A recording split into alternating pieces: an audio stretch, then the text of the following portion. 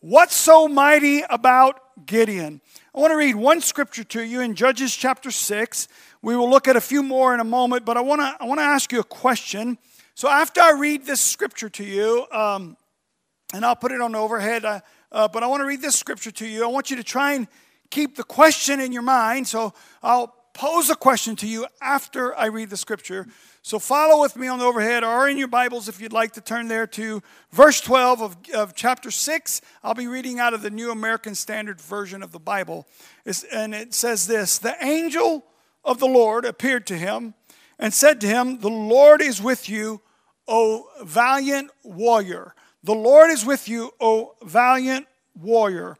Let me read a few other translations quickly. The Living Bible says, "The angel of the Lord appeared to him and said, 'Mighty soldier, the Lord is with you.'" The New King James Version, "The Lord is with you, you mighty man of valor."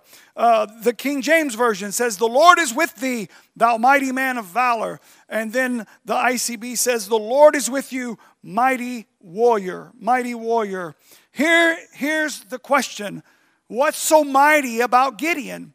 What's so mighty about Gideon? I mean, he's being called a man of valor. He's being called, a valiant warrior. And that's the title of our message today as well. What's so mighty about Gideon? So, I mean, it was what the angel of the Lord saw in Gideon, obviously. But what was it that he saw? Yeah, you ever read this passage? You ever read through Gideon and you're like, what is it? What did the angel see? What did God see in Gideon to make him call him a mighty man of valor? I mean, sometimes you think there's no way I could be what Gideon was, Now try to keep this in mind as I talk to you about this for just a few minutes. What was it about Gideon? Keep that in your mind, okay? So I can quickly prove through Scripture how unlikely a candidate Gideon really was for this title, and how unmighty Gideon really seemed, and how much valor he really didn't have. When you read through the passage, you start to see this about Gideon, that, wow, he really doesn't seem to be a man of valor at all, But besides all of that, in verse 12, the angel of the Lord says, "You are a mighty warrior." And I'm thinking, the angel found Gideon threshing wheat, not out in the open field, right? He found him threshing wheat in a wine press. Why? Because he was hiding from the Midianites. He was afraid. That doesn't seem like a mighty man of valor. To me, it seems like kind of a normal person. And I start to think, but what's going on here? I mean, we can prove how unlikely a candidate that he is for the title mighty man of valor. It's, Gideon's response in verse 13, verse 12, the angel says, "O mighty warrior, O mighty man of valor." And then Gideon says, "Oh, my Lord, if the Lord is with us, why then has all this happened to us?" You can read it with me. "And where are all his miracles, which our fathers told us about, saying, 'Did not the Lord bring us up from Egypt?'" I mean, come on, look what he's saying here. "You mighty man of valor." Wait a minute. If the Lord is with us, then what's going on? Where are all the miracles? But now the Lord has abandoned us and given us into the hand of Midian. That's an interesting response to that statement. "The Lord is with thee, mighty man of valor." Really? Really? That's not the response of a mighty warrior in my estimation, but it's the response of a normal man, not much different than you and I. Not much different than you and I. Friends, that gives me hope. When I read this and I read through this, I'm like, oh, okay. Maybe I can be a little like Gideon, If God is with me, then why is inflation making life as I knew it unsustainable? If God is with us, then why is the economy in shambles and the political race so far from anything godly? And if God is with us, then why is America so split? And I don't see love, but hatred. Why is my car not running and the bills piling up? And so on and so forth. We could go. Basically, Gideon is saying, as we would say, really? You're telling me the Lord's with me and I have all this pain and all this hurt and all this confusion? God, why are you not making things easy for me and giving me what I want? Gideon was saying. Why am I in a wine press threshing wheat, hiding from the Midianites if you're really with me? Listen, we can rightly put our name in verse 13 and read the same passage. Then Billy, or you could say your name, then say your name. Then, come on, work with me here. Then I'll say Billy. You say your name. Y'all ready? Then, no, you don't say Billy. Say your name. All right. You got me. Then Scott, or say your name. Then Billy said to him, Oh my Lord, if the Lord is with us, why then has all this happened to us? Come on. Gideon is not a lot different than us, is he? Is he? God, if you're really with us, why am I going through this? And where are all the miracles which our Father told us about? Where are all the miracles? How come you're not healing people? How come you're not doing this, doing that? So if Gideon is normal, which I think he is, then can we be mighty men of valor? And the answer is yes. Yes. God, his response is incredible in this next verse, in verse 13. It seems he don't even consider, or verse 14, he doesn't even consider Gideon's doubts. It's like he don't even hear them, It's like he gives Gideon a statement and then this question. He says, Go in this your strength and deliver Israel from the hand of Midian. Have I not sent you? Go in this your strength. What strength? Have I not sent you? Have I not commissioned you? I believe he has. We call it the Great Commission. Go into all the world and preach the gospel. Yes, that's for us. Have I not commissioned you? When we stand before the Lord may say to us, very well may say, did I not commission you? Did I not speak that over you? Have I not commissioned you? And he says, go in your strength. What strength? Have I not sent you? The statement, go in this your strength, is referring directly to what the angel declared to Gideon. The Lord is with you. We don't seem to realize that whatever we're facing or going through, no matter how terribly devastating or how incredibly painful, that we too as Gideon have this strength as long as we are in Christ. As long as we have surrendered to Him. The Lord is with you. The Lord is with you. But what about the economy? The Lord is with you. But what about the bad things happening? The Lord is with you. But what about my job? The Lord is with you. What happens is that we look around us as Gideon did. We look around us and we make judgments as Gideon did as to whether or not God is with us. Gideon looked around him and he's like making this judgment. No. If God's with me, what's going on here? When things are good, we can sum it up like this. When things are good, God is with us. But when things get difficult, God must not be with us. Do you see how false that is? But it is so easy to slip into that. Where are you, Lord? Why is everything going so bad? Why? This is exactly what we do. We do just like Gideon. We look around us and we make judgment calls based on everything around. When things are good, God is with us. Woo, how you doing today? Praise God. Glory to God. But when things are bad, how you doing today? You see what I'm saying? It's easy to slip into that. I'm guilty. I'm not telling you that I don't do that. I do it all the time. But the Bible tells us a different story. John 16:33 says, these things I've spoken to you so that in me, in who? In Christ, in me, you may have peace. In the world you have tribulation, but take courage, I've overcome the world. Listen to this powerful word found in Joshua 1:9. Have I not commanded you? Be strong and courageous. Do not tremble or be dismayed, for the Lord your God is with you wherever you go. Gideon, again, he responds to this. God says, hey, this is your strength, that God is with you.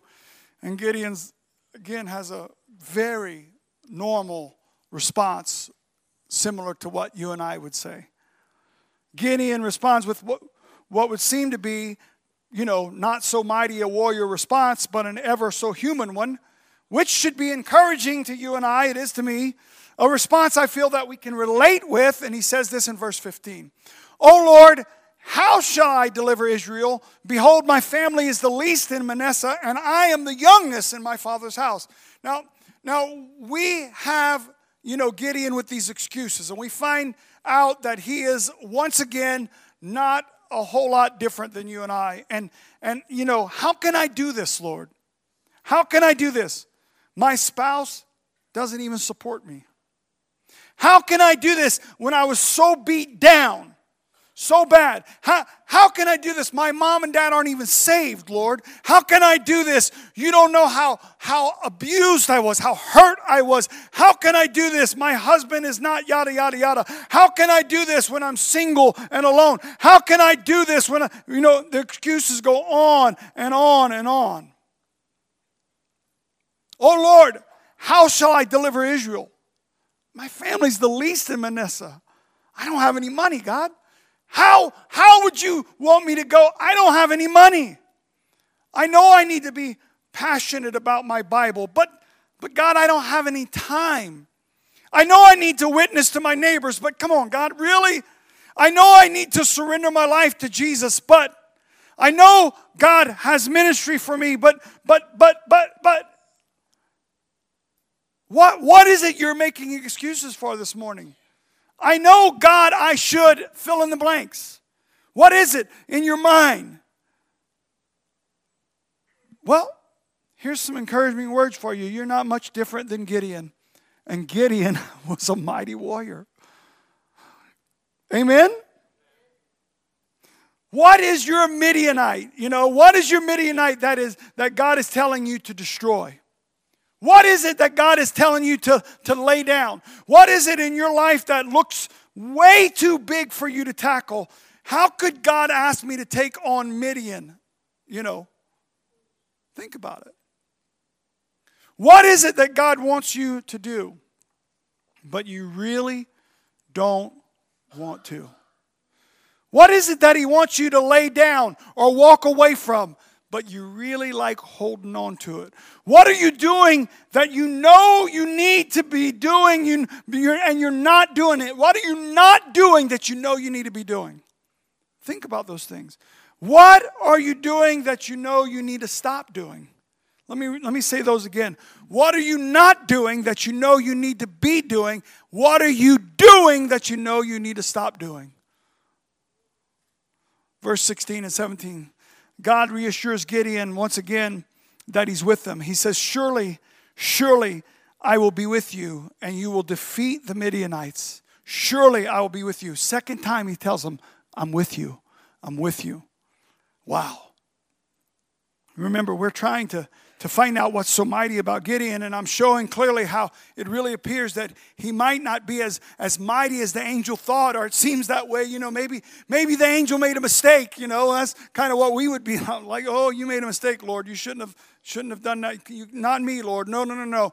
Because once again, Gideon's response to this second time that the angel says, surely the Lord is with you, Gideon's response is surprisingly and painfully a lot like us.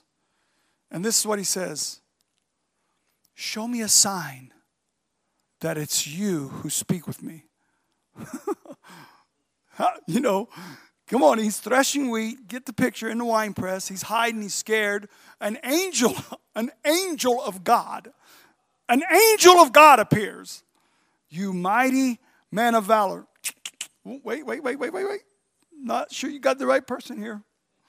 You know, if God is really with me, then why am I in this wine press?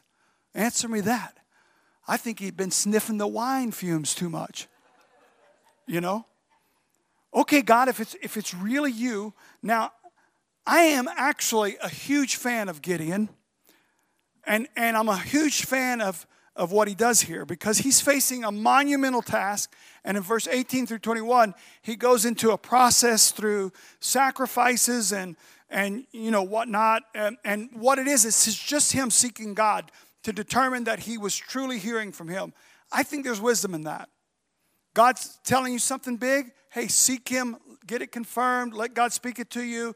The end results of that is peace that passes all understanding. We see that in verse 22. When Gideon saw that he was the angel of the Lord, he said, Alas, O Lord God, for now I have seen the angel of the Lord face to face. The Lord said to him, Peace to you. Do not fear, you shall not die. Then Gideon built an altar there to the Lord, a place of worship, and named it, The Lord is Peace. And this is where we get one of the most awesome names of God in Scripture, Jehovah Shalom, the Lord is Peace. We got to be careful that we're not too hard on Gideon. You know? I mean, we would tend to kind of be hard on Gideon here. And I'm showing how human he is and you know, how he seems like an unlikely candidate, you know, for the title, Mighty Man of Valor. But listen, he was not about to attack the Midianites without a peace from God. And for that, I commend him. We can't jump out into things without knowing we heard from God, you know. The word of God declares, follow peace and holiness, without which no man shall see God. Follow peace, the presence of God. Follow Jesus and holiness. What is holiness? The work he does on the inside that shows on the outside. Follow peace and salvation. Follow peace and sanctification.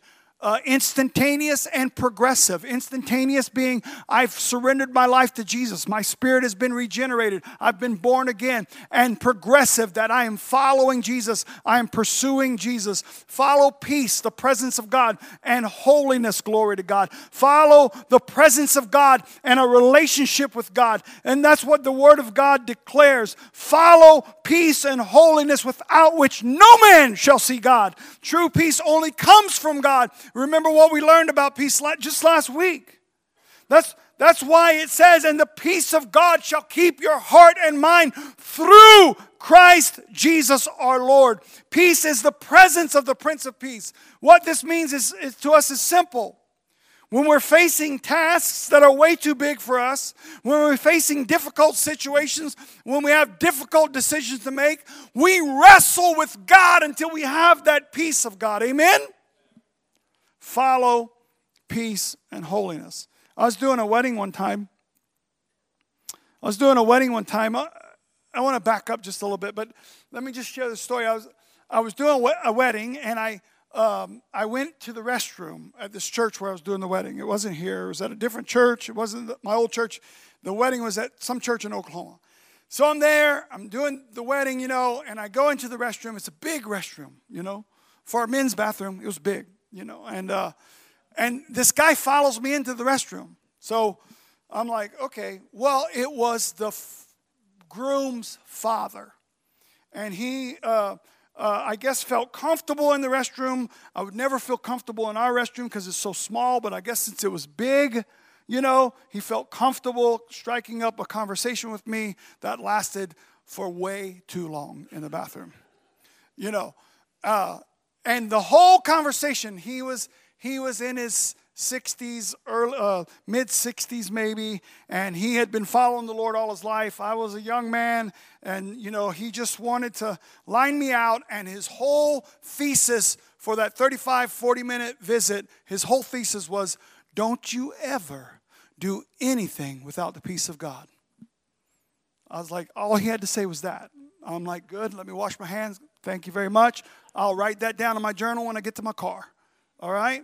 But no. He went on and on and on and on. and he wanted to get his point across. And guess what? He did, because I still remember it these 20-something years later, that I can't do anything without the peace of God. Don't make any decision without the peace of God. If you don't have the peace of God, don't do it, and I remember that. So Gideon gets peace from God, and he's convinced that he's hearing from God, and then the Lord gives him his very first task in verse 25 and 26. But let me back up just for a moment, not to keep you too long, but I feel like you need to hear this, because we read some of these stories in the Old Testament, but we need to insert ourselves here and realize that they were just as human as we are, And God is about to use Gideon in an incredibly mighty way. And God sees Gideon's heart. He knows who he is. He's like, you are a mighty warrior. We don't see that, right? Gideon didn't see that. Gideon's like, come on, where are you? Yeah, what's going on here? I remember I was a children's pastor. Believe that? Yeah, I was a children's pastor. And so our church had a sanctuary kind of like this. Then you'd walk out the doors, and then there were stairs going down to the basement. That's where I met with the children. And man, I got those children so cranked up. Blythe and I, one time we had 45 kids packed in there, 50 kids, and we would get them amped up. Boy, I loved it, man. I mean, they were riding me like a horse. Couldn't do that today, but I would be riding like a horse across the floor, and they'd be riding me, and we'd be. It was just great, we had a great time. Those kids would get so loud that they would have to close the sanctuary doors because they couldn't hear in the sanctuary. And we had a great time. It was a lot of fun. But so I was there for a while, and then I left. I left that church and went on the evangelistic field. I was on the evangelistic field, had a great time, and then Blythe and I went to Topeka First Assembly. That's where we landed as youth pastors. We were there for about 5 years, had a great run, but I remember we were there. Things were going well. The church was doing well. And where I was children's pastor at way back when, youth pastor, their pastor resigned. And of course, the Kansas district's a small district, so I had heard about it. And somebody asked me, are you going to put your application in? Are you going to apply to go back to Pratt? And I said, no way. I don't want to go there. And I said, if God wants me in Pratt, they're going to have to send a board member all the way to Topeka. He's going to have to come sit in my office and ask me to put my application in. I said, if God does that, then I'll do it. Now, what's the chances of that happening? Slim to none. That just don't happen. I mean, I could bring 20 pastors in here, and out of 20 of them, none of them would have had a board member travel all the way to their church when they were a youth pastor, sit down in their office and say, hey, would you put your resume in? And so one day I'm in my office, and there's a knock at the door. And I look up, and it's a board member from Pratt. And he says, hey, I just came to ask you if you'd put your resume in. And I looked at him and said, I'll pray about it.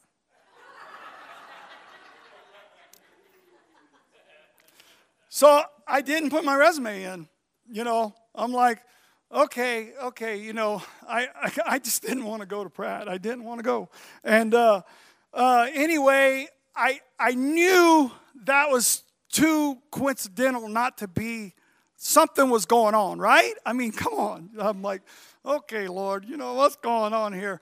I said, I'll tell you what. I'll go to the little church, and I'll walk in the church, and I'll just pray, and you could speak to me there.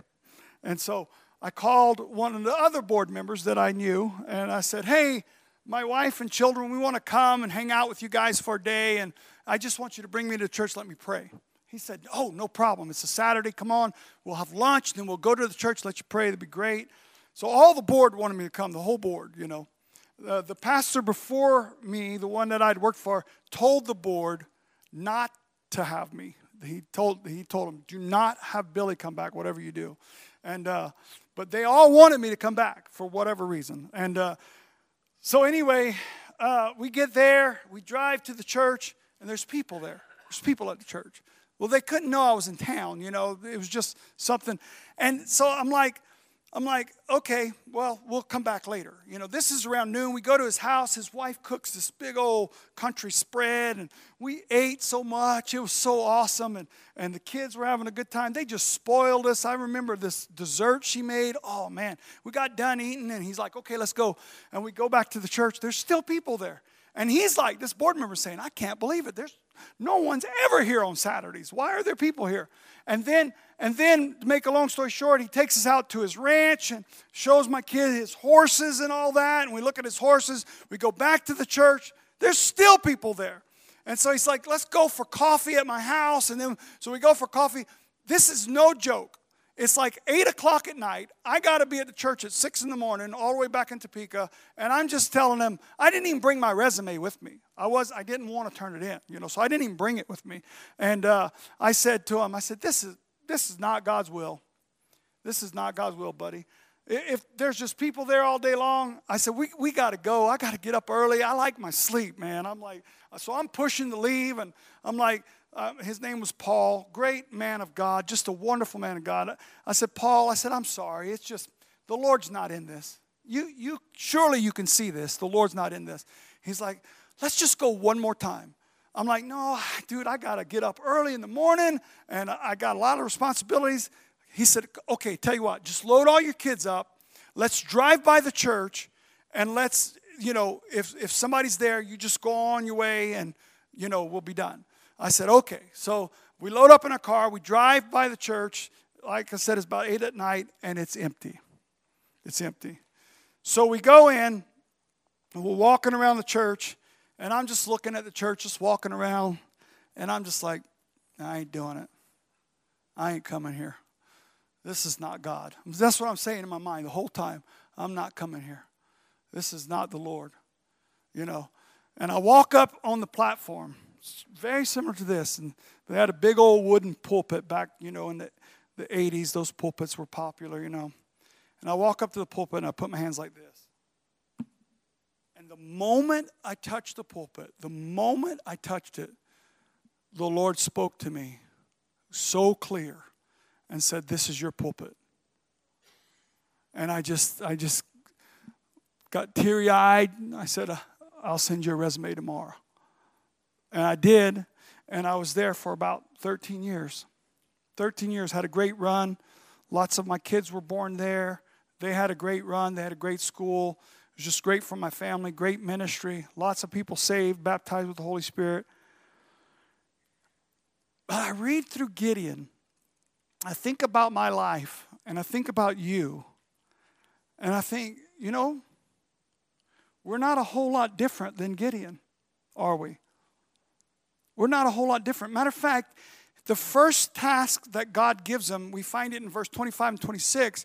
And he says, I want you to take your father's bull and a second bull, 7 years old, and I want you to pull down the altar of Baal, which belongs to your father, and cut down the Asherah that is beside it. And in verse 27, Gideon is back to what does not seem like a mighty warrior. He's like, okay, I'm going to do this. I'll do what you say, God, but look what he says. He says he does it at nighttime.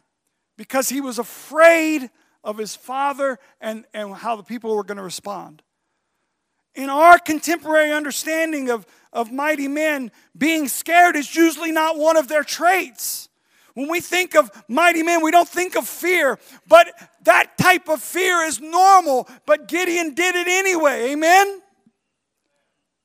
We need to follow God even when we have fear, even when we're afraid. Peace and fear can coexist. The village rose up, said, bring out your son so he may die. His own father, who he's afraid of, stood up and said, no. Joash stood up for his son. Can you imagine that? So what's so mighty about Gideon? What's so mighty about Gideon? Blythe, would you come? Can you come? Can you bring your worship team with you? We're going to worship the Lord. I'm going to wrap all this up. The whole story goes through Gideon making a fleece before the Lord. Let me just tell you this. I know a lot of people have questions about fleeces and doing, the fleece was just a lamb's skin of sort, and he put it on the ground and said, if it's wet on the bottom, that's God's will. If it's dry on the top, and then the Lord did that. The next day he put it back out, and he said, okay, if it's dry on the top and wet on the bottom. The final analysis is this. God honors, listen to me, okay? God honors hungry hearts and answers those whose hearts long to know him. Those who long to know him and hear him. And it's not as important that our theology is correct. Is a fleece God's will or not? That's not as important as our heart is correct. Are you following me? Personally, I don't believe fleeces are God's will. Because God has called us and assured us that he's given us his Spirit.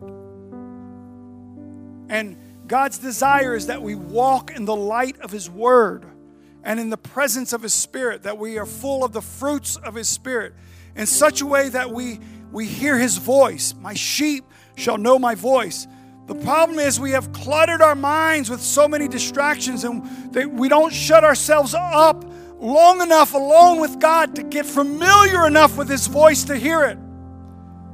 We're too busy. We spend maybe 10 minutes a day with the Lord, and we're like, why don't I hear God's voice? Fleeces are, in some ways, the lazy believer's way to hear God. And with all that said, I will not condemn anyone because God sees our hearts, right? The final analysis, I'll say it again because I don't want to offend you if you believe in fleeces. Some of you probably do, and that's fine. I'm just sharing with you. I don't believe that's God's will. I believe God's will is for us to lock ourselves alone with him and hear the voice of God and get familiar with the Spirit of God leading and guiding us. The final analysis is that God honors hungry hearts and answers those hearts that long to know him and hear him. Amen? Remember, man looks on the outward appearance. God looks at the heart. So, I don't know. The rest of the story is just amazing. I don't have time to finish it all. But let me get to this, just to the end and to the altar call. What's so mighty about Gideon? What's so mighty about Gideon? You know, we find our answer in the very verse we started with, verse 12. The angel of the Lord appeared to him and said to him, the Lord is with you. Gideon's God was with him. Amen? Gideon's God was with him. Gideon's God worked with him to get him to the point of trusting his life to him. Gideon's God brought him to a place where 32,000 soldiers weren't enough. Or were too much. You're going to cut it down. You're going to cut it down. You're going to cut it down till 300 soldiers. Why? Because Gideon's God wanted Gideon to know it wasn't about Gideon. It was about God. It was about the God of Gideon. Billy's God is more than enough. Amen? Come on, say your name. Scott's God is more than enough. Glory to God. This is about God. It's not about Gideon. God was with him. God is with you. What's so mighty about you, friends? Let me tell you what's so mighty. Jesus Christ. Glory to God. Jesus Christ. What's so mighty about you? Jesus is. Hallelujah. Hallelujah. It was God who did the work. It was God who did it. It was God who led me and guided me and had me put my hands on that altar. It was God who spoke to me and would lead me to that little city. It was God who would do a work. It was God who would bring me to Manhattan, Kansas. Glory to God. It was God who baptized you in the Holy Spirit. It was God who called you. It was God who led you. It was God who provided for you. It was God who made a way when there was no way. It was God who got you out of that country. It was God who's bringing you back to that country. It was God. It was God. It was God who spoke to Chris Rubello about the homeless of Boston and the homeless of Kansas City. It was God who brought him to Miracle Mission Sunday. It was God. It was God. It was God who brought Dareth Lee out of the killing fields to America, discipled him, nourished him, trained him, and sent him back to Cambodia. It was God who led him to be part of this year's Miracle Mission Sunday. It was God. It was God. What's so mighty about you? Jesus. Would you stand to your feet? Thank you, Jesus. Hallelujah. Hallelujah. I love some of these Old Testament stories. I love all of them, actually, but they're so human. They're so real. They have the same struggles as you and I. The same things they're going through. Look, you look in the mirror, you don't see a mighty man of valor. I understand that. I don't either. But we're looking at ourselves. Can we look past ourselves and see the cross? Can we look past ourselves and see the resurrection? Can we look past ourselves and see Jesus? Yeah? Yeah. What's so mighty about you and I? Jesus. Jesus. We're going to worship Him. We're going to sing this song. Light's going to lead us. And as you start to sing, as you start to worship, if you want to come down here, if you want to, I'm going to invite you. The altar's open. Would you just come and kneel before Him and say, God, you are with me. I don't feel like it. I look around me. I'm in the wine press. I'm hiding. I'm scared. But you are with me. You are with me. Maybe you just need to say that over and over and over. God, you are with me. God, you are with me. Today, God, you are with me. Come on, the altars are open. Would you respond? Would you come now? Would you come kneel before Him and just say, God, you are with me. You are with me. Just believe that this morning. You say, well, I don't believe it. Then confess it. Confess it over and over and over till your heart starts to come into alignment with it. That yes, God is with me. God, what's so mighty about you?